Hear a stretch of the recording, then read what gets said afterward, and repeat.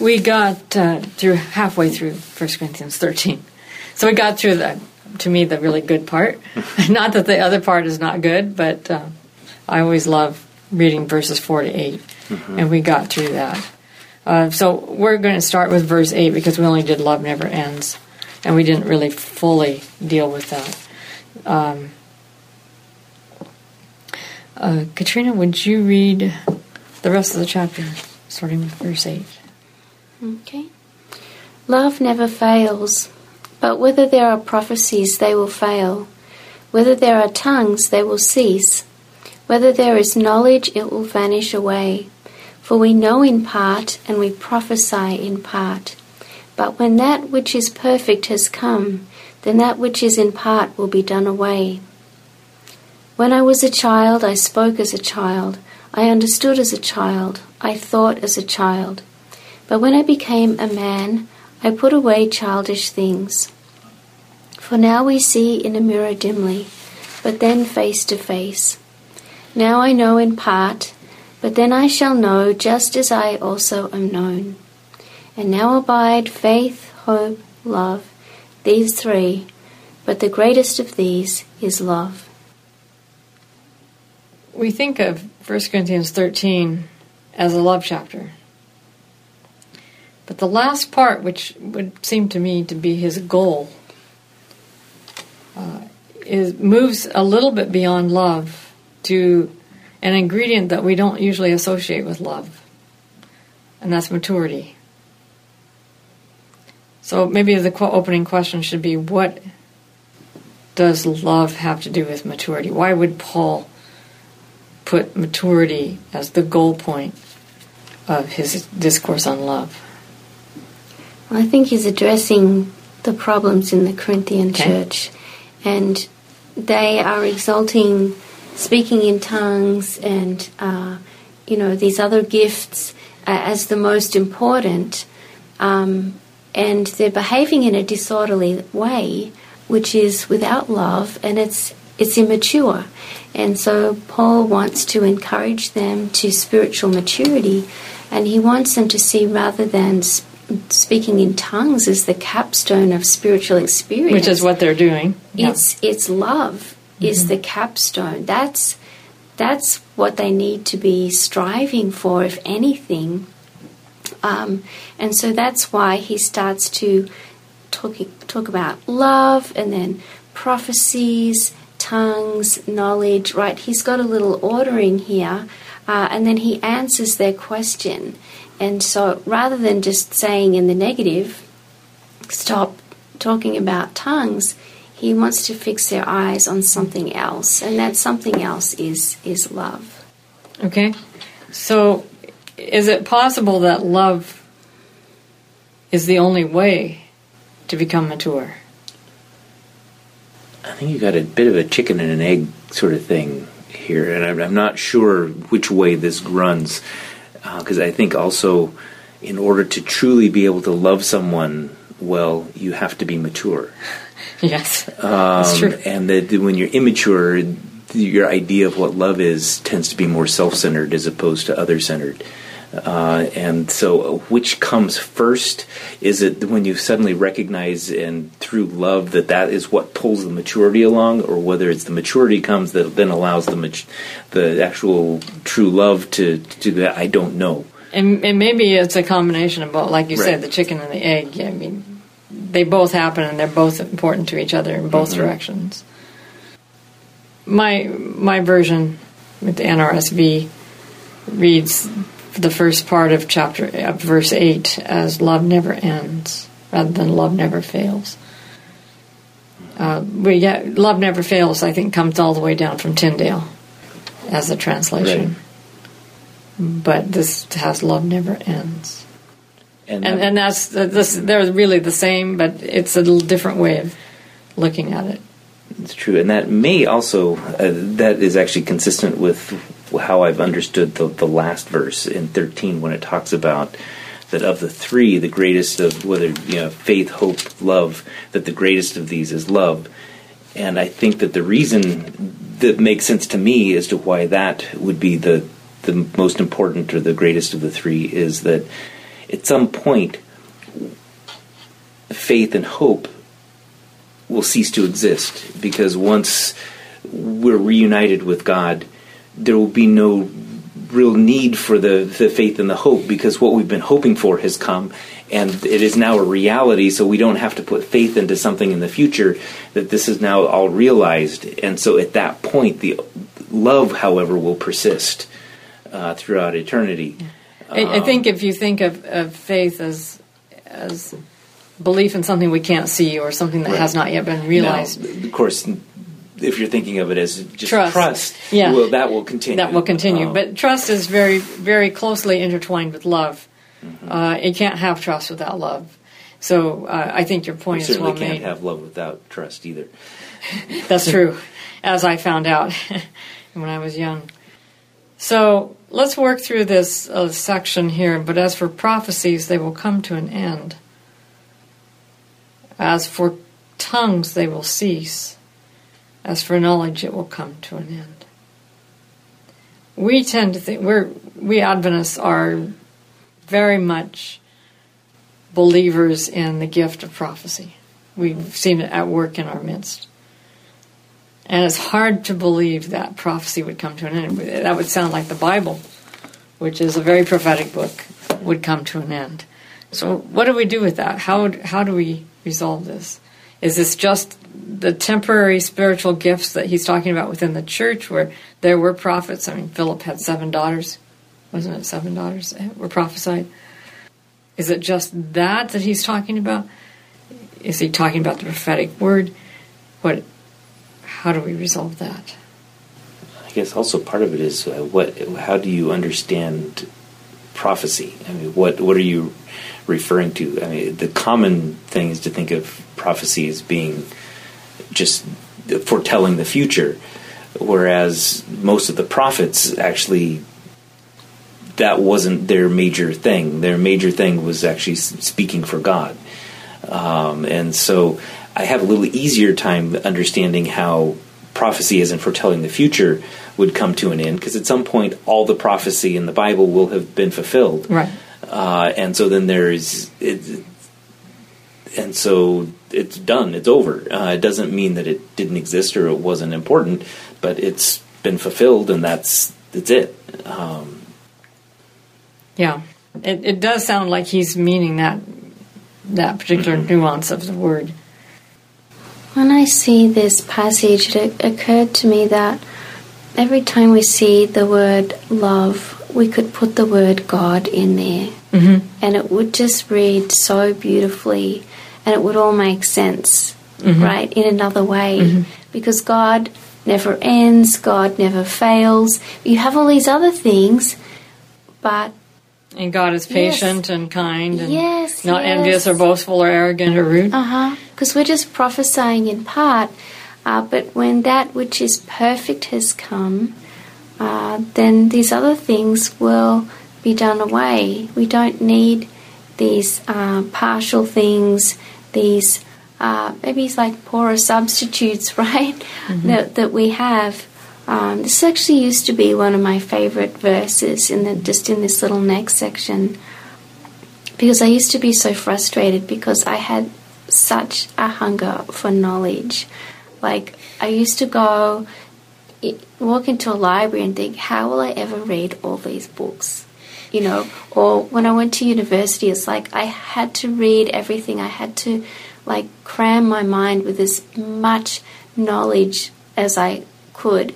And so these verses were like a promise to me, but we just know in part. We're just seeing things dimly.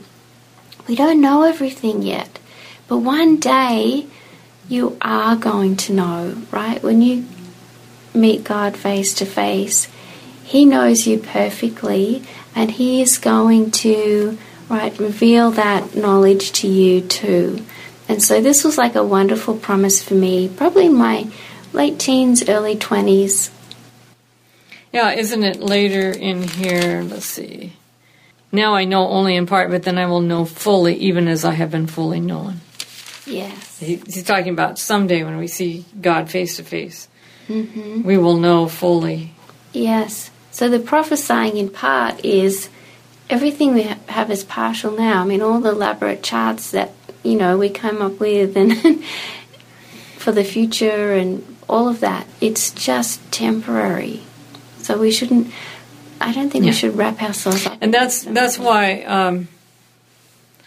I think the King James Version translates this, as for prophecies, they will, for we prophesy, we know only in part, and we prophesy only in part. The King James Version has for the idea of it being imperfect. That's because the word for maturity and the word for perfection are the same word in Greek. And imperfection seems to mean maturity or completeness, fullness. So it's really partial knowledge that we have, not imperfect knowledge. Though I suppose you could say if it's partial, it's imperfect. Mm-hmm. But it's not faulty knowledge that we have. It's just we don't have the full thing. So he's still really talking about the spiritual gifts, isn't he? Mm-hmm. The gift of knowledge, the gift of prophecy. And he leaves out tongues. Apparently tongues was overriding everything. It was like, if you don't have the gift of tongues, you aren't in Christ. And there was competition in the room on Sabbath morning about who could speak and who couldn't, and everybody was kind of speaking in tongues at once, and it was very confused, very full of confusion. So he leaves that out because it's not as important as some of the other gifts, and even those important gifts we only have partially. So verse 11. When I was a child, I spoke like a child, I thought like a child, I reasoned like a child. When I became an adult, I put an end to childish ways. Well, I think that I see this as just an acknowledgement of the natural progression of life in all aspects, whether it be physical, mental, spiritual, that, for, a baby when he's first learning to try and walk and keeps falling and whatever, you don't say, what a stupid little baby. Why can't he just get up and walk? It's normal. That's the process. And now if he's still doing that when he's 24, then you start thinking, okay, well, there might be something wrong here, and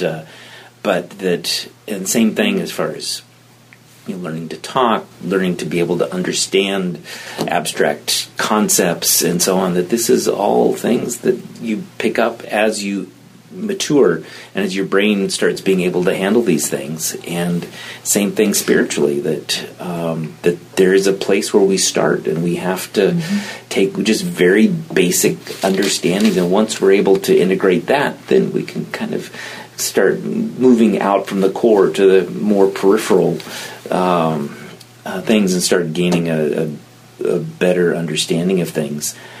And that while that core may be the linchpin of everything, of the gospel of what's the most important thing, that there's also an intimation here that just holding on to that and not moving beyond that into some of these other areas is a problem. And that you need to be able to move beyond that to make your understanding of all this more complete. And that if you don't, that it's like, again, an adult who continues to live as an infant, who just wants to be fed, have someone change their nappy, and, that it's,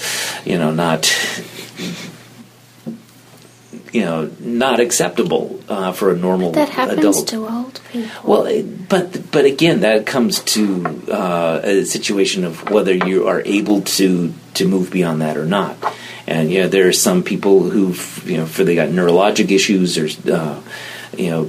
their brains never formed properly, and they never are able to move beyond that infantile thing, and that's not their fault. I mean, that's just the card they were dealt. But for someone who has the ability but just chooses not to because it's just so much more comfortable to have all my needs met and I don't have to do anything. Reminds me of it at the church I used to attend, and the lady would bring her son. He must have been 8 years old, but she would put push him around in a pram still. Like, he was way too big to be in a pram. And I always wondered, how is that impacting that child? Not positively, I would imagine. He didn't have any disability or anything? Oh, no. I think she wanted him to stay. Right. A child. She couldn't stand to see him grow up. Yes. Yeah, well, that can be... That could be very detrimental. Issue. But yeah, there are, parents who need to feel needed, and that having their children become independent is actually a threat. And also, they love little babies, and they want their babies to stay babies and not grow up. Right. We saw a kid last week on the train. It was an older child and had a dummy in its mouth. I said, "It's too old for a dummy." I don't know if they heard me or not, but funny. Yeah. Well, if they did, maybe they wouldn't have been able to translate dummy into into pacifier. They may not have known what you were talking about. Yeah, they probably didn't know. You got away with that one. It's interesting that he uses this analogy about being a child and then being an adult, because I think he's trying to tell them you're being childish here. Exactly. The Corinthians are being childish, but then he includes it all. We only see in part now, but still, I think he's giving them a big hint. And okay, go ahead. So it does strike me here that he's saying, you need to love. And if you love, you'll start growing up. So it seems like he's putting love first and then growing up. But I think you're right that it also works the other way. So you could say he's doing both in a way. And I think this call to love fits in well with verse 12 when it says here, for now we see in a mirror dimly. But at some point we're going to be able to figure out. But right now, we only get part of the information, parts and pieces, and that part of that then the recognizing that fact then is sort of a key towards the humility of understanding that while I know what I believe and I know why I believe what I believe. I also recognize that there are things that I believe that I'm wrong on. I just don't know which ones. And so the fact that I may disagree with you on something, that recognizing that could be an area where I'm the one who's wrong, and that I shouldn't just automatically assume that you're the one who's wrong. And then coming from a point of love, of being able to accept the fact that there are going to be differences, and some of that will be because we have come to different conclusions, and part of that can also be from people who are still haven't moved as far away from the childlike position, and of being able to allow God to bring them along in the proper and best way for them. And that it's not my position to then go through every time I see somebody who deviates from what I believe. It's not my position then to suddenly confront them and say, you know what, you need to straighten up in X, Y, Z, whatever. That actually ultimately it's the Holy Spirit that convicts of sin and helps us to grow. And it's my position, coming from a point of love, then to help do whatever I can to keep that line of communication open between you and God, to allow Him then to bring you along, and then also to bring me along, and so that I'm not in this confrontational thing of always trying to correct everyone and make sure that their theology fits what my understanding is. It allows everyone to speak. Yeah. I one time had somebody call me up after a Sabbath school class and labor with me. Mm-hmm. And this was many years ago.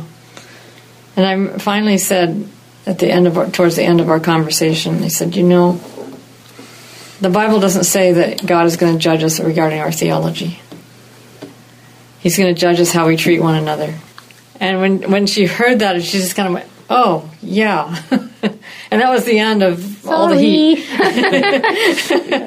But again, that you can come back to when Jesus says, how are we going to know who my followers are? It's not that they're the ones who have all their theological ducks in a row. That's right. It's going to be the ones who love the way exactly. God loves. And if my theology doesn't lead me to love one another, either I don't really have my theology, or it's wrong. Right.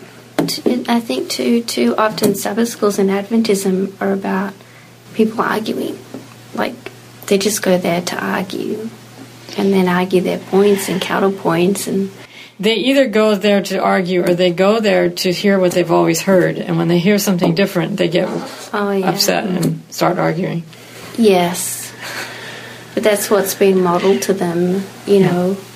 We're the truth and we stomp down everyone else. And so anything challenges. Well, that was the great model of Adventism in the 1950s, 1940s.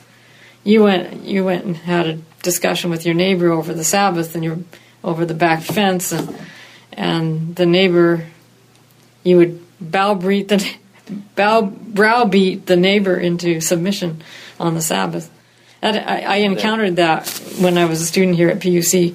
I used to go with what was called Berkeley Campus Ministries, and we would go down to Berkeley and feed the homeless. Oh, really? And one Sabbath, my friend and I were walking along, I think up Shattuck Street, and we encountered two people, and there were a lot of two people groups. There were Jesus people who went around in twos, there were Adventists who went around in twos, and there were Moonies that went around in twos, and there were Jehovah's Witnesses that went around in twos. And you all met up at the same time. No, I never saw Mormons, but I don't think I saw Jehovah's Witnesses either. But yeah, they do. Well, Jesus said to do that, so what can we say? But anyway, we met with two men, and they wanted to know what we were. What denomination? We said, they said, we're Christians, and we said, oh, we're Christians too. And they said, what denomination are you from? And so we said, we're Seventh-day Adventists.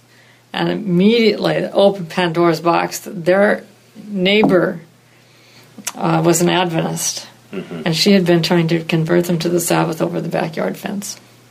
And we ended up in this visceral argument where there was no beginning or end. And I remember finally, I realized, well, I was just thinking, it's impossible to change their thinking. And he looked at me and says, it's just impossible to change your thinking. And I was like, whoa. Nothing like thinking. We're women, we don't change very easily.